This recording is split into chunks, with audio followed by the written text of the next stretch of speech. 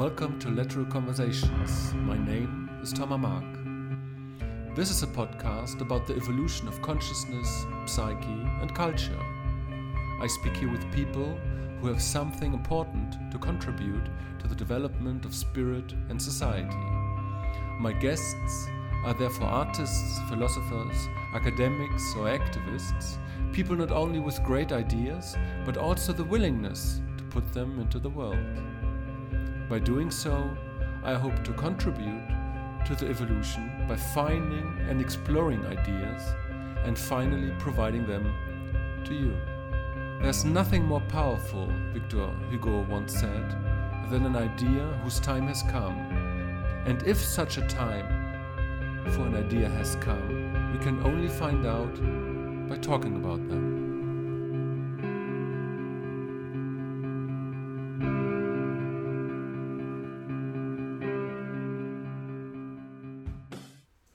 As a philosopher, Alexander Bard has a vision of and for the world which is pretty unique. Blending new perspectives on the internet with a phallic approach on human behavior, he sees our best chances for the future in a new understanding and utilization of the internet, where we can transform ourselves and the world. In his view, we live in an emasculated and over-feminized world. What we need is a concrete, strong and phallic vision of where to go to, a vision which I very much share. He is the author of books like Digital Libido, Synthesism, The Netocrats, and much more. Alexander is also a Swedish pop star. We had a wide-ranging conversation, which I very much hope you will enjoy. My name is Thomas Mark. Take care. Alexander, thank you very much for being on this podcast, that you took the time. Thank you. So you studied philosophy, you became a pop star, and now you're writing these heavy philosophical, the super dense books. Can you tell us something about this journey of yours and how that all came about? Well, let's put it this way. I don't think you can be a philosopher without being an activist. I think if you're only talking theory and you're not practicing what you preach, you're not very credible. Right. And since we live in an age where media and technology are dominating just about everything, it would make sense for a philosopher to first pursue a career in media and technology, which is what I did. Then, of course, there's also the other aspect is that, Immanuel Kant debuted when I think he was 55 years old. He had everything ready, and within 5 years, he published his entire oeuvre. And what you can learn from that is that you can't really be a philosopher when you're young, right? Heidegger and Wittgenstein tried. They wrote their most famous books when they were young, out of their energy, but they regretted these books the rest of their careers. So it's probably wise to wait until you're like 40 years old before you get published. I was 39 when my first philosophy book was published. So both these two things, that it's good to have another career first before you go into the world of philosophy, and the fact that we live in an age where understanding media and technology is fundamental, it should be the most important question for philosophy. That also meant that the expertise I got out of having a successful career in media before I started writing only adds to the credibility. Right. And so how much did it, referring explicitly to your career as part of Army of Lovers, right? Because when I see those videos, it seems to me it's you were very young, and it's like very postmodern, like with very elements of pastiche, and not in a bad way. But I was wondering how much the experience of it did shape you to have this particular worldview on postmodernity now. Army of Lovers was incredibly ironic. So in an age where everybody was obsessed with authenticity, we decided that the only authenticity that can really exist is the one that doesn't pretend that it is authenticity. Right. So we put together a band of very charismatic people who all pretended they were aristocrats from the 18th century with syphilis everywhere, like they had their brains blown out. And we're happy about it. So very un-American.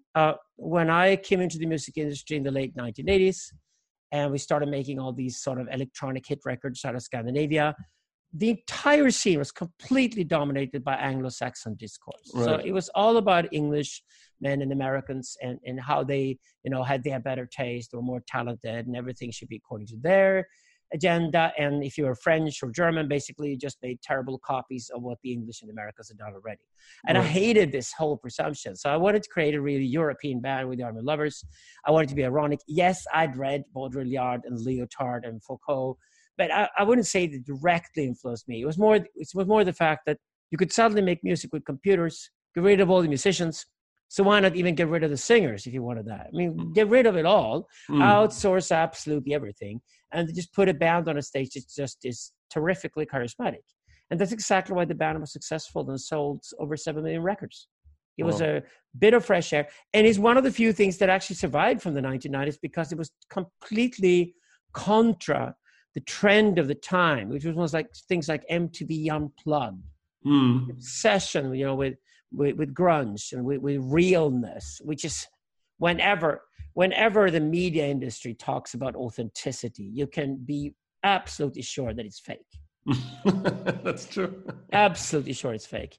I also knew that the music industry had been the spokespeople of two generations. So in the 1960s, 1970s, starting with Bob Dylan, leading up the way to punk and disco and all those different forms of music, you represented cultures that were otherwise unseen if you did music. But I knew when we get to the 1990s that the only way to do music then was to still be subversive.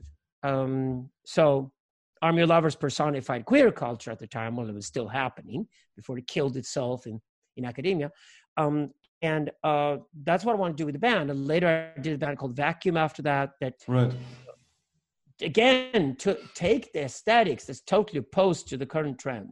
Right. Tried to go against it, go subversive. I was much more interested in being artistic and subversive and be number 23 in the charts than to try to play with the audience and be number 1. Would you agree when I say that it was like a postmodern band, like in its core in a way, because of like the elements of transgression and the art, the style of the music. I don't mean it in a bad sense. I mean it like in the best possible sense. In fundamental sense of postmodernism as an architectural school, yes. In the current American sense, like a bad word you throw at people, no.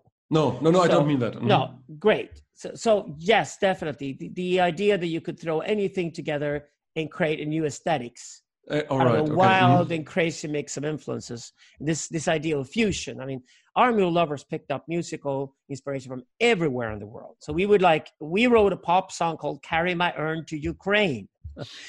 It became a modern national anthem of Ukraine when Ukraine became independent, because nobody else in England or America would ever think of writing a song celebrating Ukraine. Right. So we did. So it's not that hard to be contrarian in the music industry, that's for sure. It's all about current trends and fads, and everybody's running in the same direction. Everybody's scared to be the outsider. So that's the easy part, to be honest about it. But that's what I always try to do. Right. And was there like a key moment, a revelation where you thought, well, you have to go beyond that? Was there something like, because your books are very, I mean, it's a huge shift, like 180-degree shift between like those your work as a musician and these books you write, and it's like I desired to become a theater director when I was young. I thought I would be an actor. Discovered that I actually wanted to write the plays. And I was a playwright already in my teens. I went to theater school in America. I was the perfect guy to have a huge career in theater, but discovered it was too isolated, too old, too dusty, performing the same performance all over again and again every night, when actually recording things and taping things had been the standard for cultural output. So I lost interest in theater, not because I don't love theater, I really do, but because it wasn't my era. And the only reason I didn't go into film probably was because it takes 5 years to go from an idea until completion when you film. And in one night, the whole film can be over and done with. So I didn't have the patience. I highly respect the people who work with film. Some of my friends have huge careers in film. I highly respect them because it takes much more guts and staying power than I had when I was young. So I wanted to find something that could be nice to myself, but still was my own medium. And I knew as an artist, and being a philosopher is being an artist, I knew that it didn't matter which medium I picked, really, because as long as I had a medium where this thing inside of you that wants to get out had an expression, then I'd be fine. And that's where the music industry was fine with me when I was 23 and discovered a musical talent and made that career, knowing all along that I would one day write. It was doomed to write one day. When I was 7, 8 years old, I just picked up paper, pen, started writing instantly. So a writer was something I'd be, but not a novelist. So obviously the ultimate form of writing, if you're not a novelist, would be philosophy.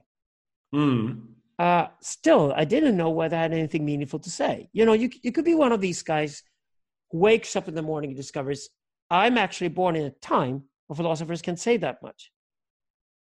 And I had that conviction for many years until the internet came along. And in 1999, when I got a phone call from the Stockholm School of Economics to be part of their executive education program and become essentially a teacher on anything digital. Right. Just discover that this is the future, that everything's going to take over everything, and it's a whole new field. Can we find somebody, please, who understands academics, who also has firsthand successful experience from the media industry? Oh, we found this one guy, Alexander Barr. So they called me. I just sold my first record company and, had time left to do other things and pursue other things. And I thought, yeah, that's a good idea because it allows me a platform for which I can start writing.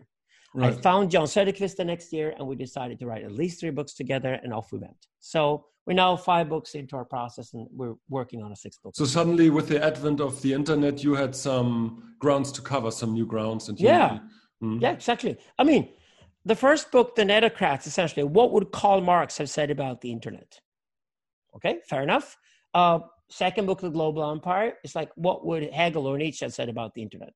Third book, The Body Machines. What would Spinoza or Deleuze have said about the internet? So, you just take on these personalities, these psychologies of these writers and these thinkers, and you kind of put that into your mindset, and you realize you are becoming your own philosopher in that process. Express yourself by writing a text. But how would you describe your basic stance to the human psyche and to the internet? Like if you had to summarize it in 2 sentences. I'm very neutral towards this monster that the American military created in the 1960s. There was a successful project out of the American military in the 1960s, and that there was a disastrous project also, the moon landing. I'm going to deep into this in the next book. The moon landing was a total disaster. I mean, yeah, everybody thinks it was a success. To put a flag on a rock floor, not impressive, but stupid. But the internet totally transformed the world. It's a monster. We can blow out each other with atomic bombs and certainly climate threats and all kinds of things. Internet. It will be up and running forever. It even has its own energy supplies these days. So the internet will be up and running forever. And I mean, if you came from outer space, arrived on planet Earth in 2019, you probably describe this as the controls the planet, knows what it wants. It's called the internet, and there are 8 billion confused bodies tied to this one thing. Right. That's essentially how you would describe the world today. Sure. So I'm highly respectful of this divinity, this goddess of chaos called the internet. It's a flat structure, which makes it incredibly complicated.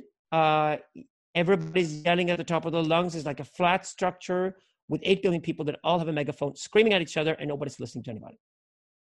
And we need to get some order into this. Right. This is where Google comes into the picture, and why Google in a few years became the world's biggest company, because they understood that algorithms is a way of giving order to people who are stuck in the chaos. And the highest value in any system always is to find order in chaos. You call the phallic vision, right? The algorithms are doing that technologically. So the machines are ahead of us. The machines already live in the internet age. The question is, can we as human beings also adapt to the internet age and understand that we're now submitting to this phenomenon? And somehow we have to serve it in the proper way to get a good feedback from the machine. Right. And this new relationship between man and machine is what I'm totally focused on in our work.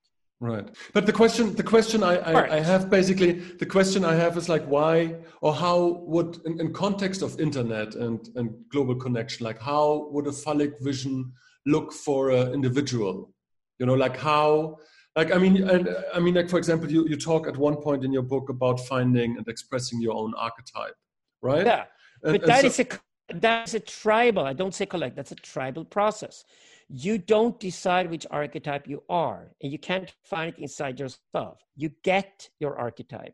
The way it works in a nomadological initiation ritual is that you pass from boy to man. And you suddenly realize the manly body you have has now also been recognized as a manly mind. Right. A full man. The next thing is when you've achieved that is that the elders of the tribe owe you to give you direction. Right. This is where the phallic vision starts. So the elders will tell you, this is the kind of man we see in you. This is the kind of archetype that you could be, that we need. Right. And here's an older mentor of the same archetype who will guide you. So that is how it works in a methodological setting. So then you might as well apply that for the entire collective as the tribe. And where's the tribe going? So as soon as a young man received his own archetype and started to dwell inside of it and then explode and grow and realize, yeah, this is truly me. Once he's done that, he will look to his gang of brothers, usually the 5 men you hang out with between the 20 and 30. That's what we know from data now. To then look to the tribe of 157 grown-ups, plus some children and elderly. And then you go towards the 200 size that you are responsible for. You are the expert of your archetype for these 200. Right. You contribute and you create an abundance towards them. Then you will be certainly concerned, well, where is this tribe heading? See, if I was given a phallic direction by the elders, then why doesn't the whole tribe have a phallic direction? And then if you look at contemporary society, if nothing else, the existentialist crisis is absolutely obvious when you look around and you cannot find a single politician, a single academic, or even a single entrepreneur who has the slightest vision for the future. Right. They have no idea. This is the price we paid for killing phallus in 1945. Right. It was understandable, but it's a disaster waiting to happen. And that's exactly why we see the entire West now with social justice warriors and the Rousseauians everywhere wrong. That's what always happens when control and order is lost and chaos sets in and people are paranoid. You get things like the Me Too thing and things like that. It's all I was just about to bring that up because you have all these movements. No, you have Me Too and you have Lynch climate. Mobs. And you have Extinction Rebellion and all these things. But I can't shake the feeling that they're completely missing the point. You know. Staying power. And so how, like, if you frame that as like matriarchal and feminine, so how would somebody who is invested in, say, rights and climate, like, do that from a phallic point of view? Like, what would be the difference? Well, you're already touching on next book, so there you go. So how do you know that women live in a society where phallus is lacking? Women don't know that. They just don't know that the contribution no longer trust to place the men as their support system. They're getting paranoid about that. They see threats everywhere coming from anything. Right. Feminism is going to be the biggest enemy towards Islam in Europe in the 2020s. Trust me, right? And feminists are going to go into astrology next. That's the next stupid thing they're going to start defending, right? So because they've lost direction because the phallus is lacking for them too. There's no direction for anybody in society. There's no vision. There's no strategy. Where are we going to go? It's completely lacking. And back of what social justice warriors and the current lynch mobs. I knew it when attack occurred in 2004. Remember attack in Europe? Attack was a huge thing in France and Germany in 2004. Then came Occupy. Right. I was asked to go and speak at one of these Occupy events, and I said, no, I will not, because these are just kids. They're full of themselves, narcissistic. All they want is a picture, prove they were there, and a T-shirt, and off they go. The guys at Wall Street would sit and laugh at them. The guys at Wall Street don't have a problem with Occupy Wall Street. They have a problem with robots killing their jobs, right? That's the real threat, technology, not kids, right? So we're full now of these lynch mobs that pop up. The guys who run Extinction Rebellion in the UK, they weren't interested in climate 2 years ago. They were in some other lynch mob then.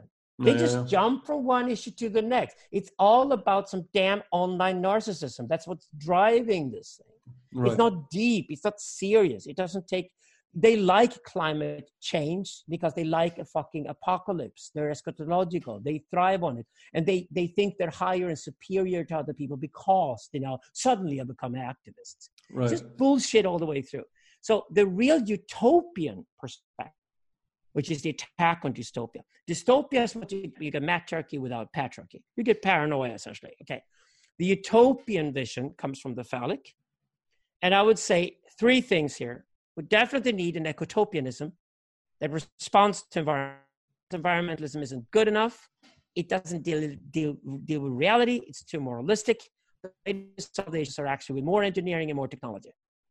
Right. So that's the ecotopian perspective. We already have debates here in Scandinavia. I had a debate last week with the former leader of the Green Party. They're picking up on this instantly. They think it's great because finally the debate on the climate is maturing. It's becoming different divisions with different perspectives, which is what it needed all along.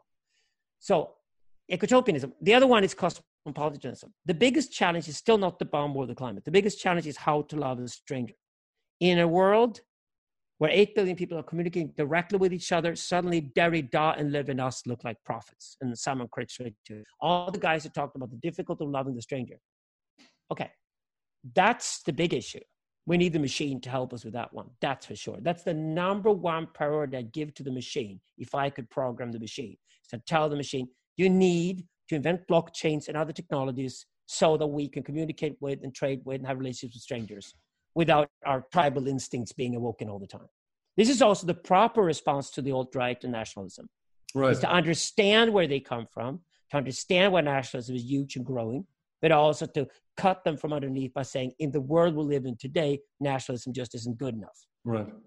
The city of God is the idea, right? So cosmopolitanism. The third one is what we wrote syntheism first, and that is actually what I would call the Tower of God. So that's like, where do our dreams go? Into what kind of state can we go? What kind of mindset will we live in the future? And that is a kind of experimentalist mindset. The Zoroastrians of Iran called it Harvatat, which is the exact opposite of Plato's dream about perfection. This is like a state of constant renewal and constant novelty out of creativity. Right. That's what we call syntheism. Syntheism meaning either the God that we create or creativity as God. And for me, syntheism is just the third leg, the third utopia of 3 utopias. Right. We're working with these right now towards an Exodus book. In 3 to 4 years' time, you'll see it materialize, and you'll probably personally be involved in that process too. So do you think that the internet actually will facilitate a phallic vision of man? Yeah. To be honest about it, if you were the sky and you saw Earth, you'd probably want to fuck the Earth, so you cause a rain. The rain god is the first god, the first male god, because he obviously fucks the Earth. He spreads water, right? So sperm over the Earth, rain, right? So the same way here, if the internet essentially is a feminine phenomenon, it's a yin. Right. It's a flat structure, right? Covers the planet, and in itself it's chaotic with enormous potential. Right. If you want to have babies here in a sort of idea-wise sense, if you're a man, you want to have babies. The internet is something you want to fuck to have babies. And that's what tech entrepreneurs do. And by the way, 100% of the world's tech entrepreneurs are men. That is how attractive it is, to go into this environment. So the phallus here has to be, what are we going to do with the technology? And there are 2 ways to approach that. One of them is what the Americans are obsessed with at the moment, with cognitive science and complexity studies and everything that America's obsessed with, is the will to intelligence. But they overemphasize that because that's actually matrical response. It's a bit lesbian here. It's a bit matrical response to a matrical phenomenon. The phallic response to the internet's phenomenon is a will to transcendence. And that's not self-transformation. No, it's a transformation of society as a whole, or at least of your culture, of your subculture. So that's what you call the consumetariat. I think it's the English word. Like if you're just a consumer of internet's content, instead of using it in a phallic way to, transform. Yeah. The underclass of this world, the majority of people will be a consumetariat. Yeah. I give you a perfect example. It's going to happen in the early 2020s. The people who stay within the echo chambers that we created in the 2010s will be the consumetariat. They are only comfortable with people who think exactly like themselves, where their opinions are reinforced and there's no challenge. The people who look for antagonisms now actively, they say that I'm tired of just having people around me think like me. That's not tribal. Right. Tribal is to be in the context where we have a shared vision of where we're going to go, but we have different roads of getting there. And that's when we listen to each other and we get more clever in the process. So those people who are actively looking for the antagonists right now are obviously showing signs of being what we call netocrats. They're the new elite. They're always on top. They're on top on Twitter. The netocrats are the guys with 140,000 followers. The consummarians have 11. So why would we follow anybody but the people who actually show us in the right direction, at least as far as they can possibly go? That's why the visionaries today are online and they get their followers already, whereas the old structures like politics and academics and the old industry do not attract a single smart guy any longer. I mean, you don't want to do television when you can do YouTube. You don't. You don't want to live in the old environment. You don't even want to be associated with it. It's dead and over. It's just it hasn't realized yet that it's a zombie and it's dying, and that includes politics. Right. So how does it work? Like, how does the digital shaman fit into all of this? The digital shaman is the guy who, by intuition, understands what's going on and decides for him or herself whether you want to be inside of it or stay outside of it. And I'll tell you what, shamans usually are comfortable in the outside world. They're very independent. Actually, even the whole idea of the individual was originally a mimicking of the shaman. All right. Except that only the shamans love to live on their own or in small groups. Because they live outside the tribe, in between tribes. I think some of these shamans will just move into the countryside and get a cat and do a few things online and be artists, but really don't get too involved. But some shamans, probably more guys like you and me, will have to put on the robe, walk into the village square, and declare what they've seen. Right. Because the other guys in there need it. So the priest is the guy who has to write the phallic vision and has to present the mythology. The phallic vision you present in the morning to the soldiers and the hunters. That's where we're going to go, and that's how we're going to win the war, or that's how we're going to conquer territory, or that's how we're going to win the hunt and come back with an abundance. That's phallic vision. The magical storytelling that the priests do at night, they put the woman at the child center. It's all in a circuit, and it's all about celebrating woman and child in front of the men. Like, these are the guys that deliver your future.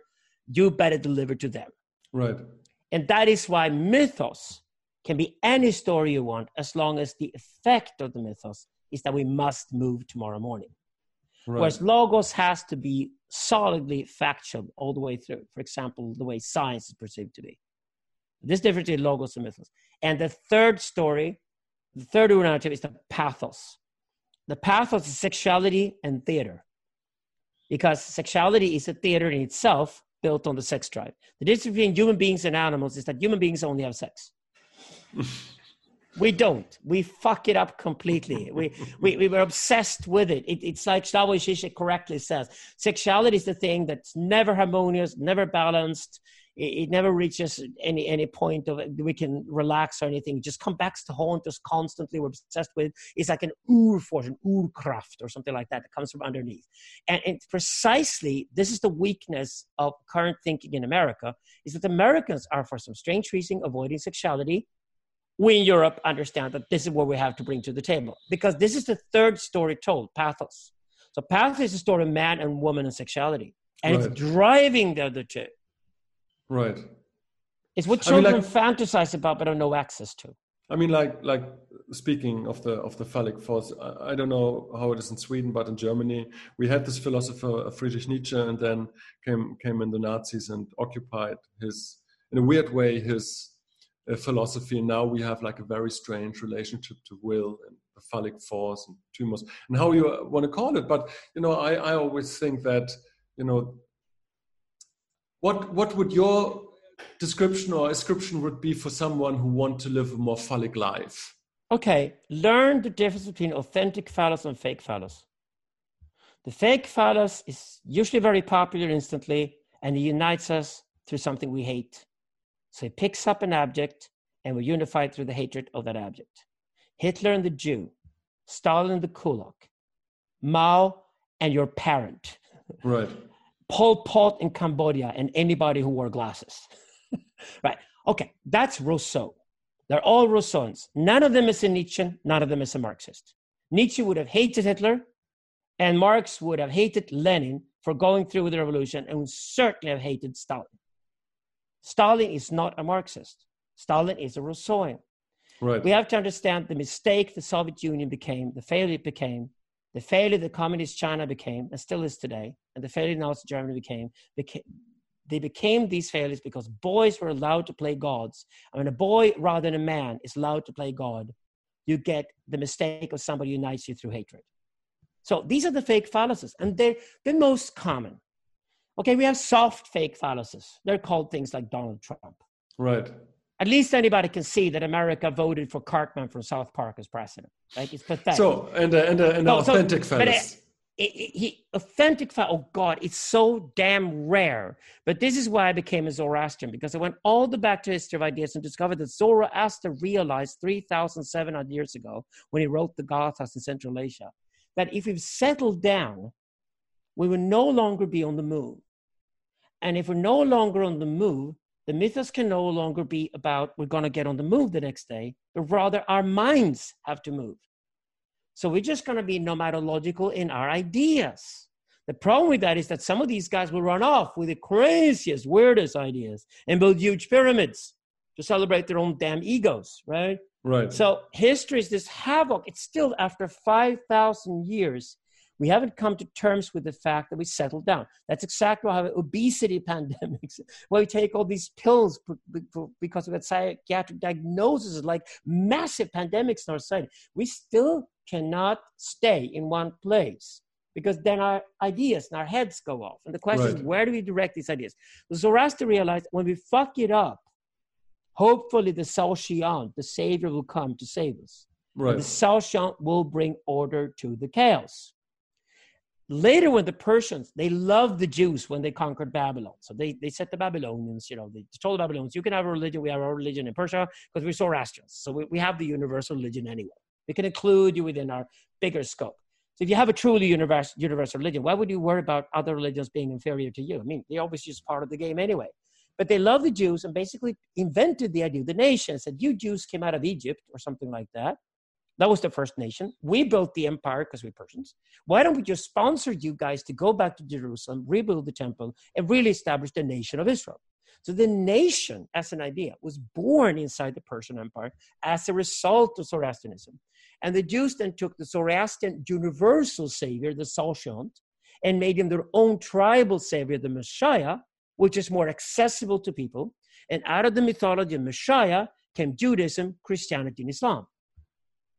So the thing we got from the Zoroastrians was the idea of the savior. But please remember that only the Zoroastrian Saoshyant is relevant today, because now we need a universal savior. We can't have a local savior, because he's just going to be a local warlord. You can go to Afghanistan to study that. Right. That is the shift. That's why we need to leave the Abrahamic religions and move into the phase of real universal religion. And in that case, none of the Abrahamic religions will do, because they're all dualistic. They're all about the afterlife. That's what we can no longer believe. What I really like about your books are that they don't use like the standard narratives of developmental stages and stuff like that. So like in Digital Libido, what you did is using Freud and Freud's examples. And I told you that I have a friend who just also read Society and Its Discontents, and he was like blown away how up to date it still is. So and you use that model to, or that approach of Sigmund Freud to describe our society now. But even if we would use a more developmental approach, wouldn't you say that, a more postmodern age would be more phallic in a way?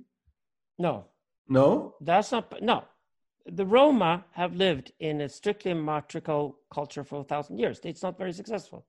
Afro-Americans today in America, they're stuck in a matriarchal mindset without the phallic. Just look at Nigerian immigrants who arrive in America. No, I mean like a postmodern society. No, the phallic will not suddenly materialize. All right. Okay, if you don't look for the Messiah, we're not going to find him. We have to have a crisis awareness. You got to have a guy like Zoroaster. You got to have a Moses or a Christ or somebody comes in and say, we need the Savior. Right. If nobody says, if the priest doesn't walk into the village square with a robe on and says that you need the Savior, you fucking need the Savior. If nobody does that, people are not going to look for the Savior. They're going to go down. And they're going to end up in an endless loop of self-hatred, resentment, and destruction. So the problem is the theology is on, nobody has a vision of where we're going to go. They can only be it can only go downwards. It can only be an obsession with tonality and etiquette where the search for substance and essence is gone. And this obsession with tonality and etiquette becomes empty moralism, when everybody's word policing each other like we do in contemporary society. And it's like we don't even see what we're lacking. We don't even see the fallacy is not there. So for me, it's important to go back to the origin of postmodernism. There's nothing wrong with the Frankfurt School in Germany in the 1930s. Those thinkers were brilliant. Okay, so take Freud and take Adorno from the Frankfurt School, both Jewish, German. They knew Hitler was coming. They saw it happening. They knew he was a fake phallus, but they could also celebrate the phallus as an idea in itself because they're Jews and they understand the concept of the Messiah. All right. They understood that Hitler was not the Messiah of the Germans. He was a fake Messiah that would cause havoc. They warned us about him. That's exactly why Freud wrote Civilization Discontent in 1930. Okay? Exactly why everybody thought Hitler would come as a savior to save Germany. He got really, really popular. That's when he wrote the book and said, no, this is going to fail on a massive scale. They saw it with Stalin too. That's exactly why Adorno tried to defend Marxism against Stalin and against Lenin. So these guys are wonderful. And I can tell you one thing. Freud and Adorno would never approve of the sort of castrated, man-hating, phallus-hating postmodernism that arrived later in their name. They would even disapprove of Habermas. Habermas claims to be some kind of inheritor of the Frankfurt School. He's not. Habermas is nothing but Immanuel Kant recycled 200 years later without understanding Hegel. That's all there is to Habermas to me. So the field that opens up is that the phallus needs to be rediscovered. It's not going to happen in the West. Why do you think I just toured India? Okay. Cultures that understand the need of phallus, like in India, they understand right now that either India is going to become the factory of the world with all the coders and the programmers for the international data industry, but they're only like a consummariat working hard for big American, European, Chinese corporations. Either that, or they will have to innovate. Mm-hmm. To innovate, they have to go phallic. Now, if I talk to the Indians, all I need to do is to put Shiva in front of them. I said, you got Shaivism here. You got phallic. You got Shiva temples over the country full of lingams. You worship the damn penis everywhere in this culture. You need to go back into the Shaivistic mode. And they get it. And then I said, which technology sector could we conquer first and establish ourselves in and create patents for and thereby controlling it phallically? It takes me an hour to turn an audience of Indians around to that point. Because they're so grounded, at least in their culture, and they realize they've gone into a complete mode of matriarchy, of the feminine, of the goddess. They even had Indira Gandhi, who almost fucked up the country entirely. They at least turned away from that, and they're now looking towards something phallic. So they fixed it. That's what women are good at. The magical society of India has fixed India, but they're now looking for an authentic phallus that's better than Modi. I can have all these discussions there, and not a single social justice warrior in the room will protest. But you just said that the postmodern society is basically emasculated and feminine, and so like how would a era after postmodernism look like? Well, it's a Western phenomenon. India is not postmodern, and China. No. But I'm asking you, like a Western era after postmodernism, where these problems are solved in a way. Well, okay. The current attempts called metamodernism in Europe and this obsession with collective intelligence in America are still only in the matrical. They're all obsessed with the feminine. They're obsessed with dialogue, conversation. They talk about collective intelligence, etc. That's not the way forward. That's just building the container. That's good enough. America will produce brilliant cognitive scientists and brilliant computer scientists, and boy, we need them. And all these guys are referred to usually friends of mine in North America, for example. They're great. But that's not the answer. The answer is to go back to sexuality, go back to Freud and Adorno, go back to understanding what an authentic phallus is, humbly understand how rare authentic phallus is, and then maybe build authentic phallus in a relationship between man and machine. Right. But that has to be some kind of function that has a will to transcendence. And as far as I'm concerned, I've never seen a single trace of transcendence in any machine. Machines cannot even crack jokes. They're just stupid when it comes to the phallic. Machines cannot be phallic, period. Okay, so that has to be a human and a masculine trait. I can only see an awakening of Western men. That's why I got involved in the men's work movement 3 years ago. And you probably personally have an alliance with it too. So I got involved in men's work. We're now working in 14 different countries. We're getting young men to realize this. We're training even now a whole bunch of young priests. We're training a whole bunch of young chieftains. So we're training engineers and we're training new philosophers. We're training the guys to take responsibility, to come back in charge. And we do it by saying that maybe to begin with, we should have some desexualized spaces where there are men only and women only in our society, because that's what most cultures have always had. And in shamanic work, it's absolutely necessary. So you are responsible to the other men in the room instead of flirting with the girls all the time. That's a good start, right? Sure. When you're responsible to all of the room in the group, you'll discover the archetypes become very clear very quickly. What kind of man are you and how do you contribute? And who do you collaborate with? And the whole tribal structure starts to fall into place. You're no longer an isolated individual man fighting all the other men for attention from women, which is the modern tragedy. No, you are proud of yourself as a collaborator with other men. You're a team, you know.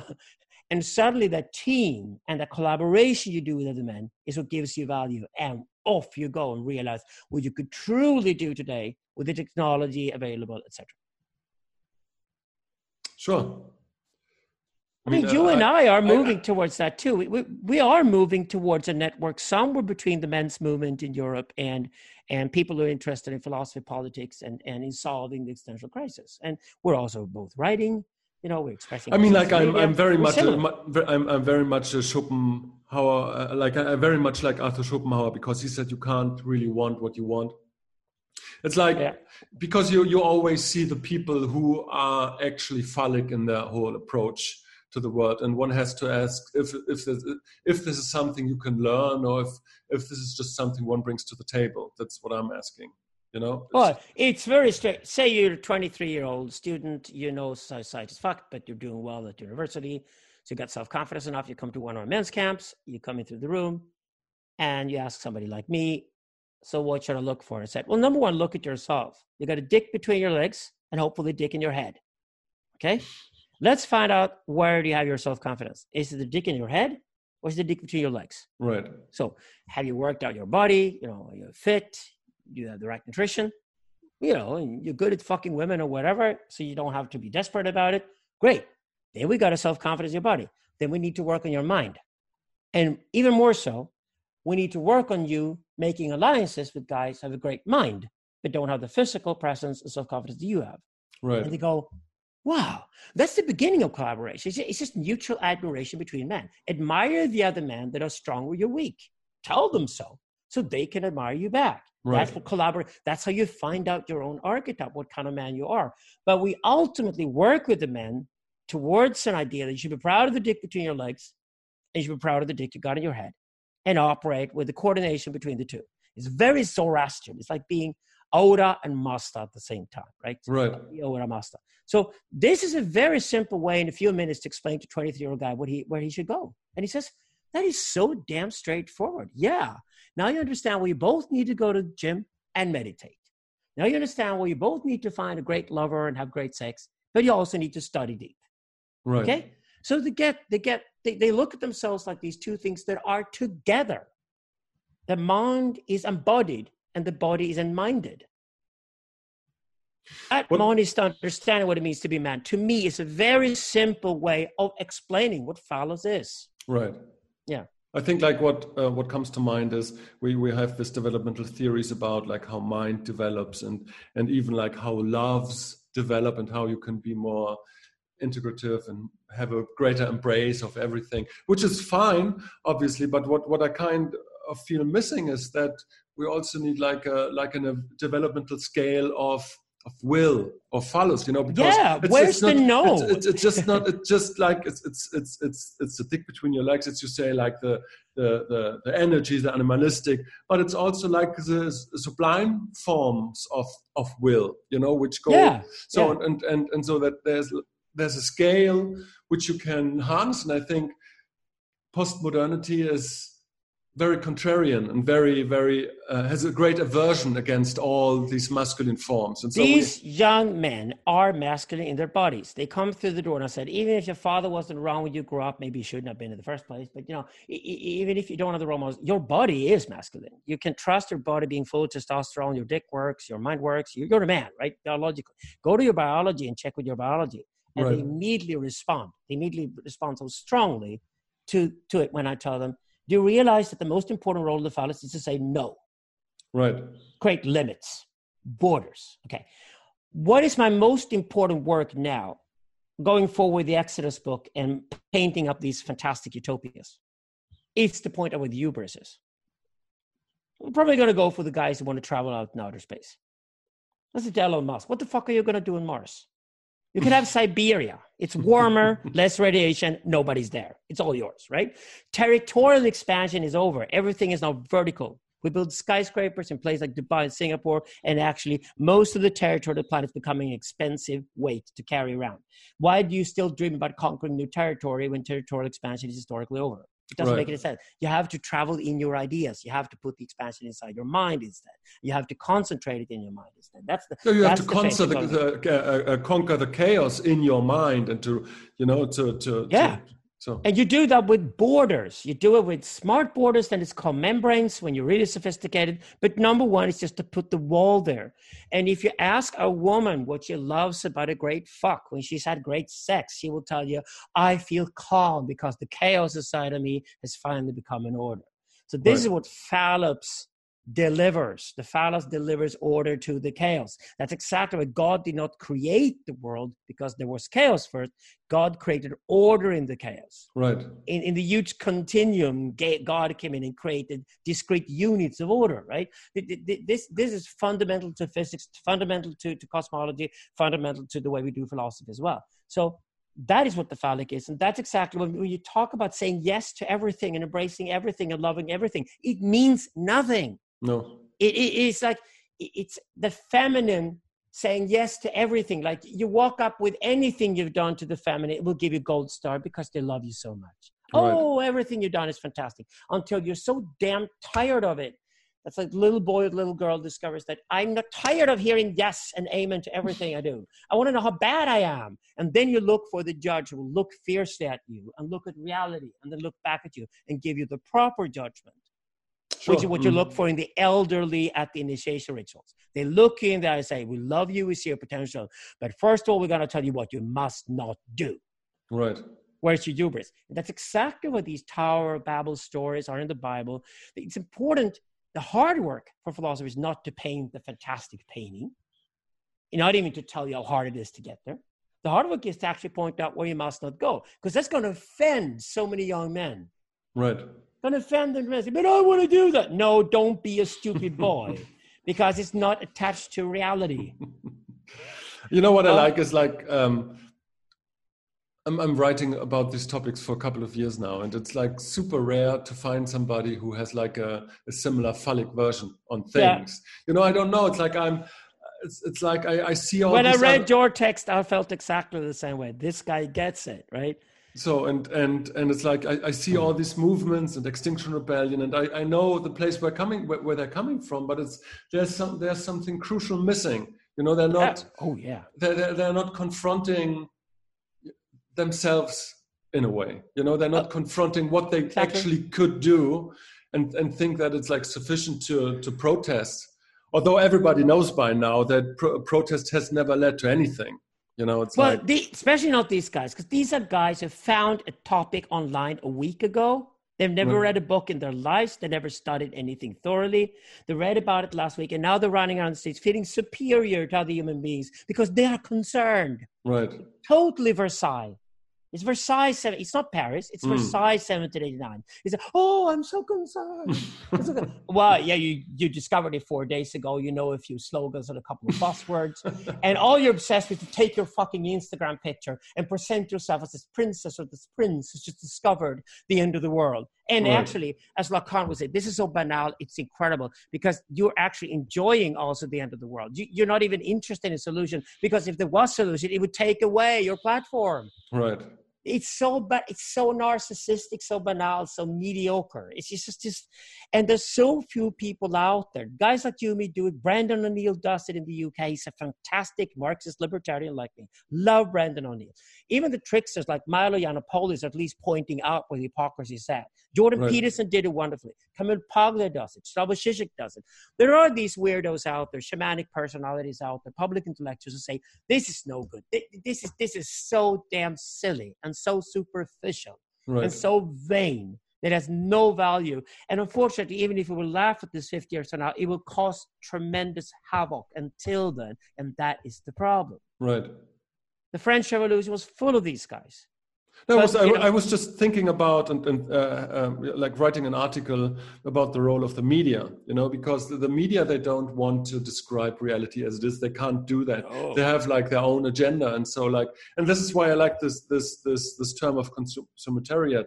I like so much, because it's like it doesn't change anything if you just buy into the narratives of the media and you go on your protest and nothing. Yeah. It's just like the only benefactor, the only person who benefits from that is the media itself. And so it's... The media is today essentially a cynical commercial enterprise.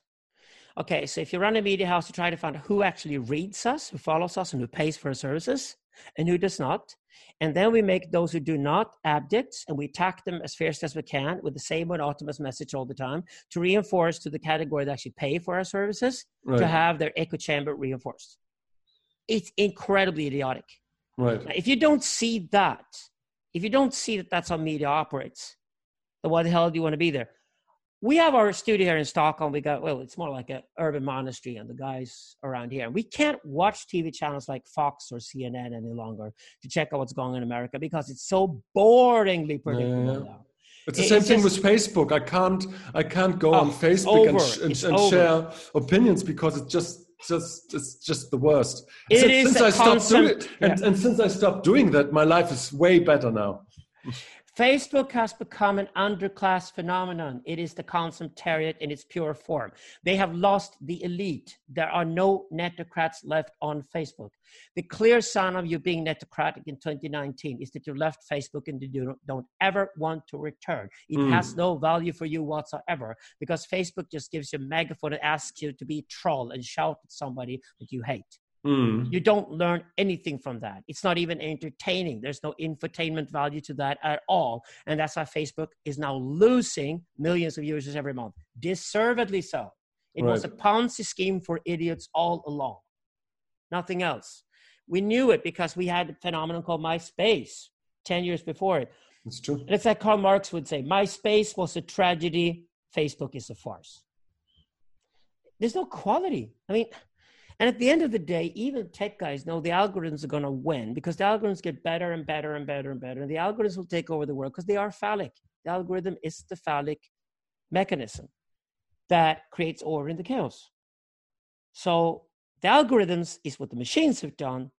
That's the phallic aspect of the machines. And the question is, in what way can we human beings, especially men and a few lesbians probably, be phallic? Right. And start to define the vision of where we're going to go, set out the goal, give it a name, and point out the direction. That's to me the next 10 years, 10, 15 years. That has to be done. That's what's lacking in philosophy. Slavoj Žižek says he can't do it. So what's your great vision? Building a platform. What's your utopia? What's your vision? Well, I'd say syntheism, ecotopianism, and cosmopolitanism. The name of that is the city of God in the Bible, which is what the internet has to become. And within that city of God, if that's only a gated community for the few, that's a good start because the promised land was not for the Egyptians. You didn't kill the Egyptians. You basically said, we're leaving you. So a small elite walked off. They became the Hebrews and they conquered the promised land.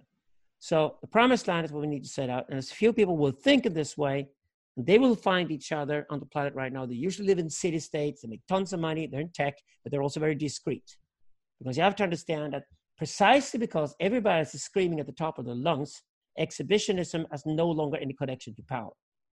The power today is going to be voyeuristic. It's got to sit on the sidelines and look at the drama that's being played out. My job is to define this elite and try to live with them, to define them. Because then I define an ideal. You can be like this. I think my students now are probably going to be Marxist more than Nietzschean. They're going to be Marxist in their approach, and they're going to try to find, can a group of people be like this? A larger group of people like this? Can we extend this? Can we motivate more people to be socially intelligent and thriving and be creative and have all these qualities that are needed to be netocratic? If they can join too. I don't have a hope for humanity as a whole. I think we're moving towards a very, very strict and controlled class society that will look more like the Indian caste system than anything. And I think the concentrate is going to be the vast majority of people.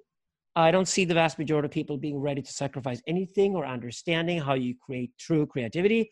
You have the buzzwords everywhere. People talk about creativity. They talk about sustainability. They don't know what they're talking about. They don't add any value to any of those words at all. They just throw them around like if that would be work.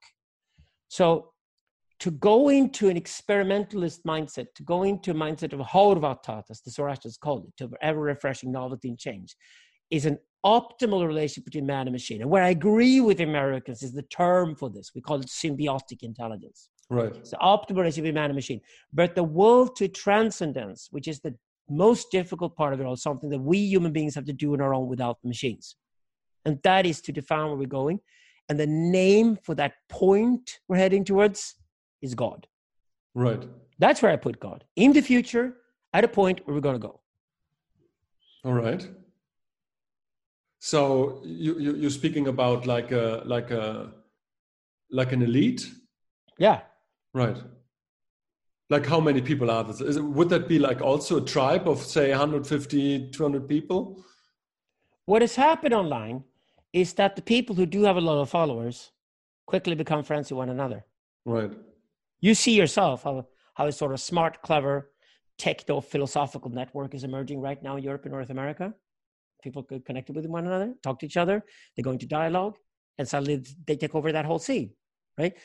That's how everything moves now in a network dynamical society where the networks take over. So you become part of a network, you're recognized by that network, you're inside the discourse, and suddenly you become very powerful because of your collaborative skills, because you're practicing a collective intelligence within that collaboration. And then you tie the machines to it, it gets symbiotic. I mean, you probably have read the article from Peter Limberg, the Mimetic Tribes of... I love Peter. I love Peter. Yeah, he's a friend. He's a brother. He's wonderful. Yes, I have. Yeah. So like, that is something that I observed, which is basically new, like in the last 5 years, that there are actually some concrete tribes are emerging and who are in dialogue with each other. Yeah. And you know, and the brokers define the landscape and the geography. Yeah, and the power brokers of those networks will now in the 2020s go into antagonisms with one another and do it publicly and win a whole new audience because of it. Whereas some grumpy fans who would love to stay in the echo chambers will be very disappointed with them. That's also natural. Limberg's book or text is based more or less on our book, The Netocrats, that came out 20 years ago. We didn't discuss the exact Mimetic tribes at the time because it was too early in 2000. Oh, right. But we painted a world of tribes and subcultures. And in 2012, I wrote a piece called The Golden Age of Sects and Cults. And I was warned about this because I said, before we actually know that the tribes and the subcultures have taken over the world, and we pretend that the old structure is still in place, we're going to see a lot of experimentation with these tribes and subcultures, meaning that anybody who's totally mad and the fake messiah, whatever, will have his own following. That's exactly what is happening right now. We have the maddest, weirdest cults. We'll see all kinds of mad terror sects pop up in Europe and North America, blowing off bombs and doing kinds of weird, nasty shit over the next 20 years. That's for sure. Until we start to qualify which ones of these tribes and subcultures actually has a kind of value. And then we're going to have to be very tough with ourselves and recognize that those tribes and subcultures that we do not necessarily benefit from, but that are doing the right thing, we'd have to be recognized as such. Right. The way you recognize another nation, even if you've been at war with it, you recognize that, yeah, you won the war, you have the right to territory, and we accept that, right? So eventually we'll see tribes and subcultures that are more authentic, and they will win the war over the algorithms. But until then, we're going to see a lot of mad sects and cults come forward. Absolutely. I mean, like for me, podcasting itself is like a doorway to this whole world. And I like it so much because you have like the ability, I mean, what we're doing right now. So this is all just possible through the technology, through the net. And it's like what we can do with it. And you know, it's amazing. It always boggles my mind. I mean, like how we can shape conversation through it, you know? Yeah. And I like that it's kind of rough because the comfortable, lazy students, they will go for the highest sound and picture quality, right? Right. And the really smart students, they will actually ignore that and try to go straight to the content. And they discover that they find the weirdest teachers out there, like Crazy Wisdom, from Tantra. Crazy Wisdom, like, I don't want a teacher as a role model. I'm not a kid. I'm a grown-up person. I can make up my own mind. So why not listen to the guy who's failed, or the guy who is really totally mad, or something like that, because that's where I can actually learn the most from. Right. And when you start deciding for yourself, you're just going to learn. You're not going to copy or mimic anybody. That's when you become a really smart student. That's when you also move into the netocratic realm, right? The conceptarian one. Conceptarians are obsessed with the packaging. The netocrats are obsessed with the substance. And this is again where I repeat to the phallic. The matrical will only ever produce the container. Right. But the phallic is the only approach towards finding a content and give a substance to something. Because without the phallic, there's no substance there. Yeah. And we only have one phallic monist religion, and that's Zoroastrianism. I accept Taoism too, because Taoism tries to unify Zoroastrianism and Buddhism, so that the Tibetan Buddhism, Vajrayana Buddhism does the same thing. We have all these hybrids. Even Sufism, to a certain extent, is actually an attempt to hybridize the two. So if you if you mix the yin and the yang, you get the full picture. Right. That is the honest picture, to be honest about it. But you can also take an Hegelian approach towards religion and say, which religion do we need now? Rather than which one is eternally right? And in that case, I would say a phallic monist faith is the only one that would be credible, that we could properly build it from right now. So I haven't read Netocrats, but Netocrats, that basically signifies these tribes, these mimetic tribes. Okay. It describes a society where the class structure is between the networks. Okay. And it describes simply, through simple mathematics and logics, why that is the case. Right. The larger your network becomes, the more you're going to try to reach out to the smart guys in that network, and you're going to start a smaller network and leave the bigger, larger network. I mean, that just becomes a pyramid eventually. The weird thing is the internet is so young, basically. It's one generation. Yeah. And so like the question is like, how could it look like in 50 or 100 years? There must be some stratification and some differentiation, and it's like it's just unfolding itself right now. We will think of it as the world. When the world becomes augmented, we will think of the entire planet as being augmented. So digital and physical will meet. You've got to have sensors absolutely everywhere. When I take the ecotopian perspective against environmentalists and take those debates, I said the number one thing we need is facts. And they agree. Yeah, science of it. Okay. We don't even have any sensors in the Arctic or in the Antarctica, so we're only guessing about the snow and the ice and what's going on. We need sensors there. We need sensors in the oceans. We need sensors in the air. And you know what? We not only need sensors everywhere to create a sensocratic world where the sensors decide everything, because they also check our own human behavior, our own desires, our own drives. It's going to be eerie when your smartphone knows more about you than you do. But very soon there, right? It's a logical consequence of the sensocracy. Cool. So that's your argument, basically, that you say the more we are connected, the more sensors are there, the better we get data, and the more complex the internet is, the more easy it will become to regulate ourselves. Is it your argument? And it's a kind of neutral argument, because the Chinese Communist Party loves the idea, because that's what they try to implement in China, but sensors absolutely everywhere. I'm just saying, number one thing is put sensors in nature, put sensors around the planet, fix the climate, then contain the bombs. Any trace of any radioactive substance anywhere on the planet should also be traced by the sensors. Because containing the bomb, fixing the climate, two priorities, not Chinese communism. I prefer if it goes away.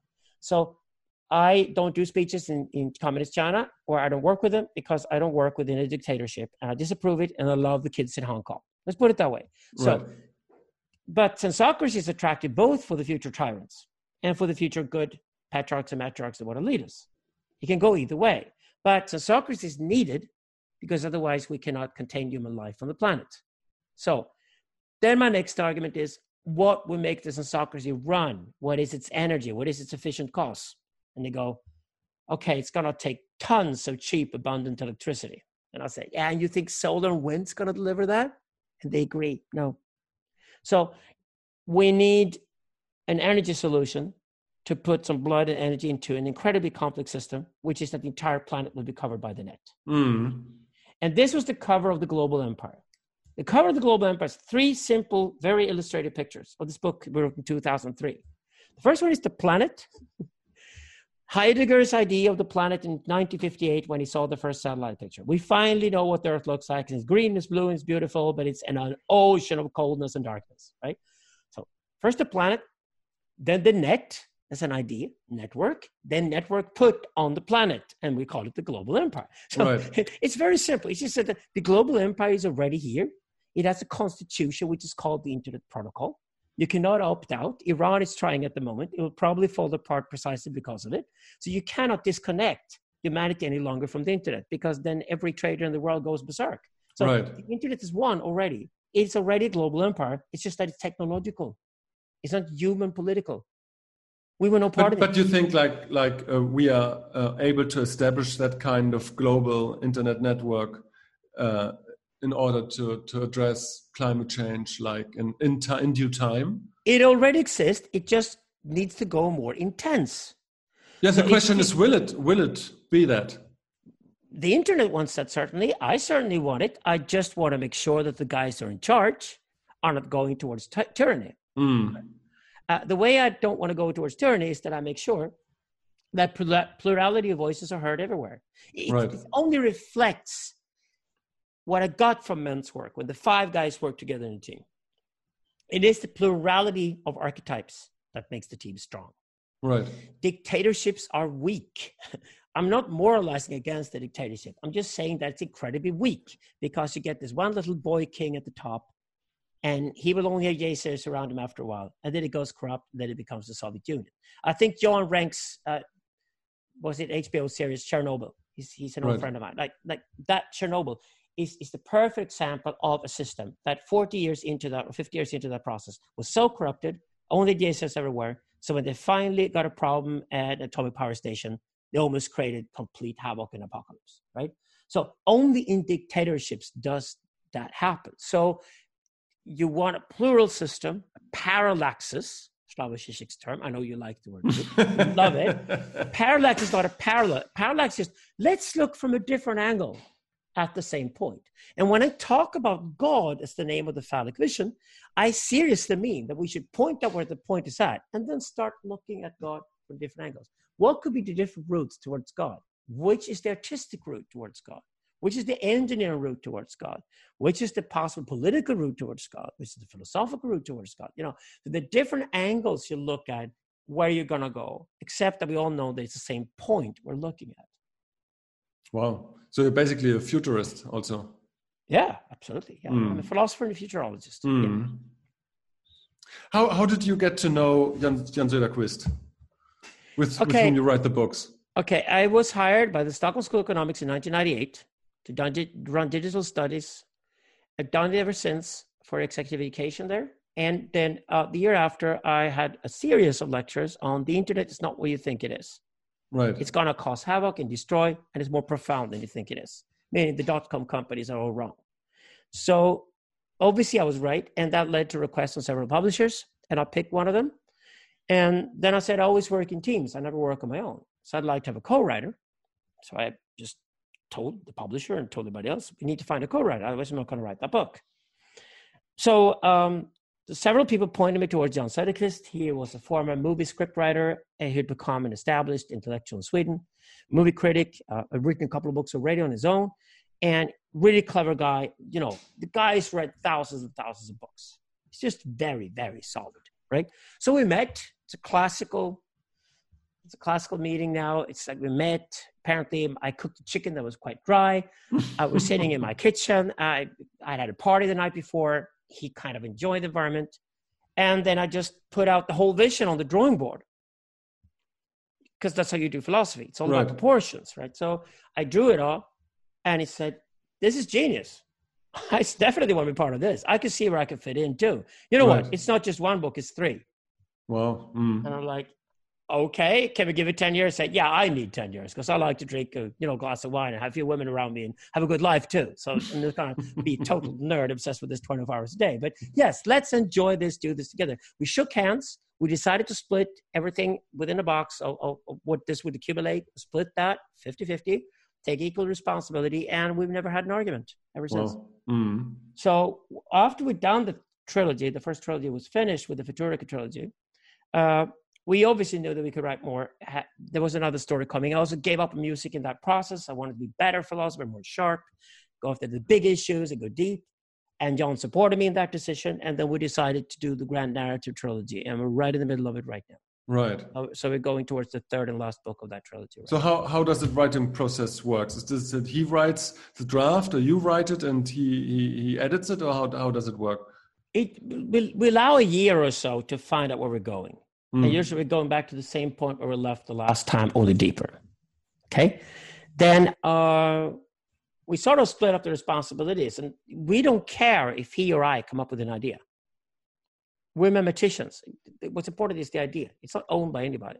So if there's an idea that fits into the scheme of things and actually belongs to the next book, it arrives in there. So, for example, early October this year, we gave the synopsis to the publisher, and we're going to stay with it. Because once you work with other people, you've got to stay with the drawing. You've got to stay with the architecture. So the architecture is there. The material is there. Now we've got to put some energy into it. And that's where the writing process starts. We've read like tons of books and studies and networked, thought through where this Exodus book is going. Right. We have the framework. And what's going to happen is that while we write, the details will be there. And we write until we don't know who wrote what. Okay. Interesting. So it's literally a book in between us. Okay. So you're living in the same city? Yeah, we live in Stockholm, but actually it doesn't matter. John lives most of the time in Italy, and I'm traveling all the time in my research team. So we hardly ever meet. We do meet and enjoy it a lot and have tons of fun together. And we also have a sort of shared social circle by now. But we do meet and we just hang out, and we just enjoy Bouvard and Söderqvist. We just these philosophers who always work. It was Deleuze and Guattari before us, and Horkheimer and Adorno. Philosophical history is full of these teams of two. Because I find it interesting as a fellow writer. So how does the writing process look like? You have like an open doc and you're writing it both at the same time? Yeah. Right. No. I pick up a chapter usually and I work on it, and then I send back a new generation of that chapter. And I basically put it in our shared box. And we can at any time go into any one of these. But as soon as we've fixed and arranged the text, it's a new generation. Right. So it's always the latest generation in that box. Wow. Interesting. Yeah. I mean, again, internet, what's possible. He is in Italy and you're in Stockholm. So that's amazing. Yeah, exactly. Imagine you would have done this with letters. So that would be a drag. Well, I was challenged by Jordan Hall. We had a conversation. I was in California the last time. And he said he decided to be the first philosopher ever who would not write a book. Well, at first, philosophers and Socrates, right? Right. So it'd be the end of writing. And I said, great. It's like when I decided as a music producer to be the first producer ever in recorded history who would not use musicians. It's a limitation when you think about it. It's kind of, can I really do that? And they realize all the benefits because you actually dare to do it. I like the books, and so do you, I guess, because the books now is no longer where I present the ideas. It's more like where I summarize the ideas. So I can go to which books now? The books we write now are more becoming summaries of our work, because there's so many ways of exploring it and giving lectures and workshops and podcasts and everything. So we don't mind at all throwing the ideas out, and they're not owned by us. So they're shareware in a way. So Jordan Hall doesn't want to write books? No, he says he's not going to write books. Kind of interesting, huh? Yeah, it's kind of interesting. So he'll be a podcast-only philosopher. Huh? He'll be a podcast-only philosopher. He has a podcast. Well, he does now, but he's a guest on podcasts all the time. Right. So, interesting. It probably fits his personality type. He's very uncomfortable with it. He writes great blog text. He writes wonderfully, but he's apparently decided that book shape is sort of redundant and no longer worth the attention. I think it's more that the academic paper is over. I don't think the book is over at all. I think audiobooks, I love Storytel, for example. I think audiobooks have actually opened up a whole new audience for books. And I think once you get used to listening to a long podcast, you might as well start listening to a book. Right. So no, I think well-written text being read or being listened to definitely has a future. Alexander, we talked for 90 minutes. I think we covered a lot of ground here for our listeners. I love you.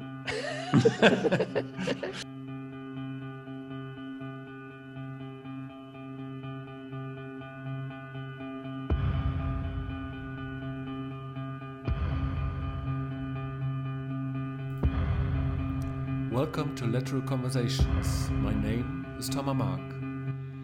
This is a podcast about the evolution of consciousness, psyche, and culture. I speak here with people who have something important to contribute to the development of spirit and society.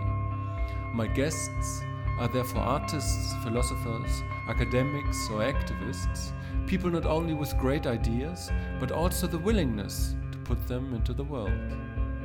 By doing so, I hope to contribute to the evolution by finding and exploring ideas and finally providing them to you.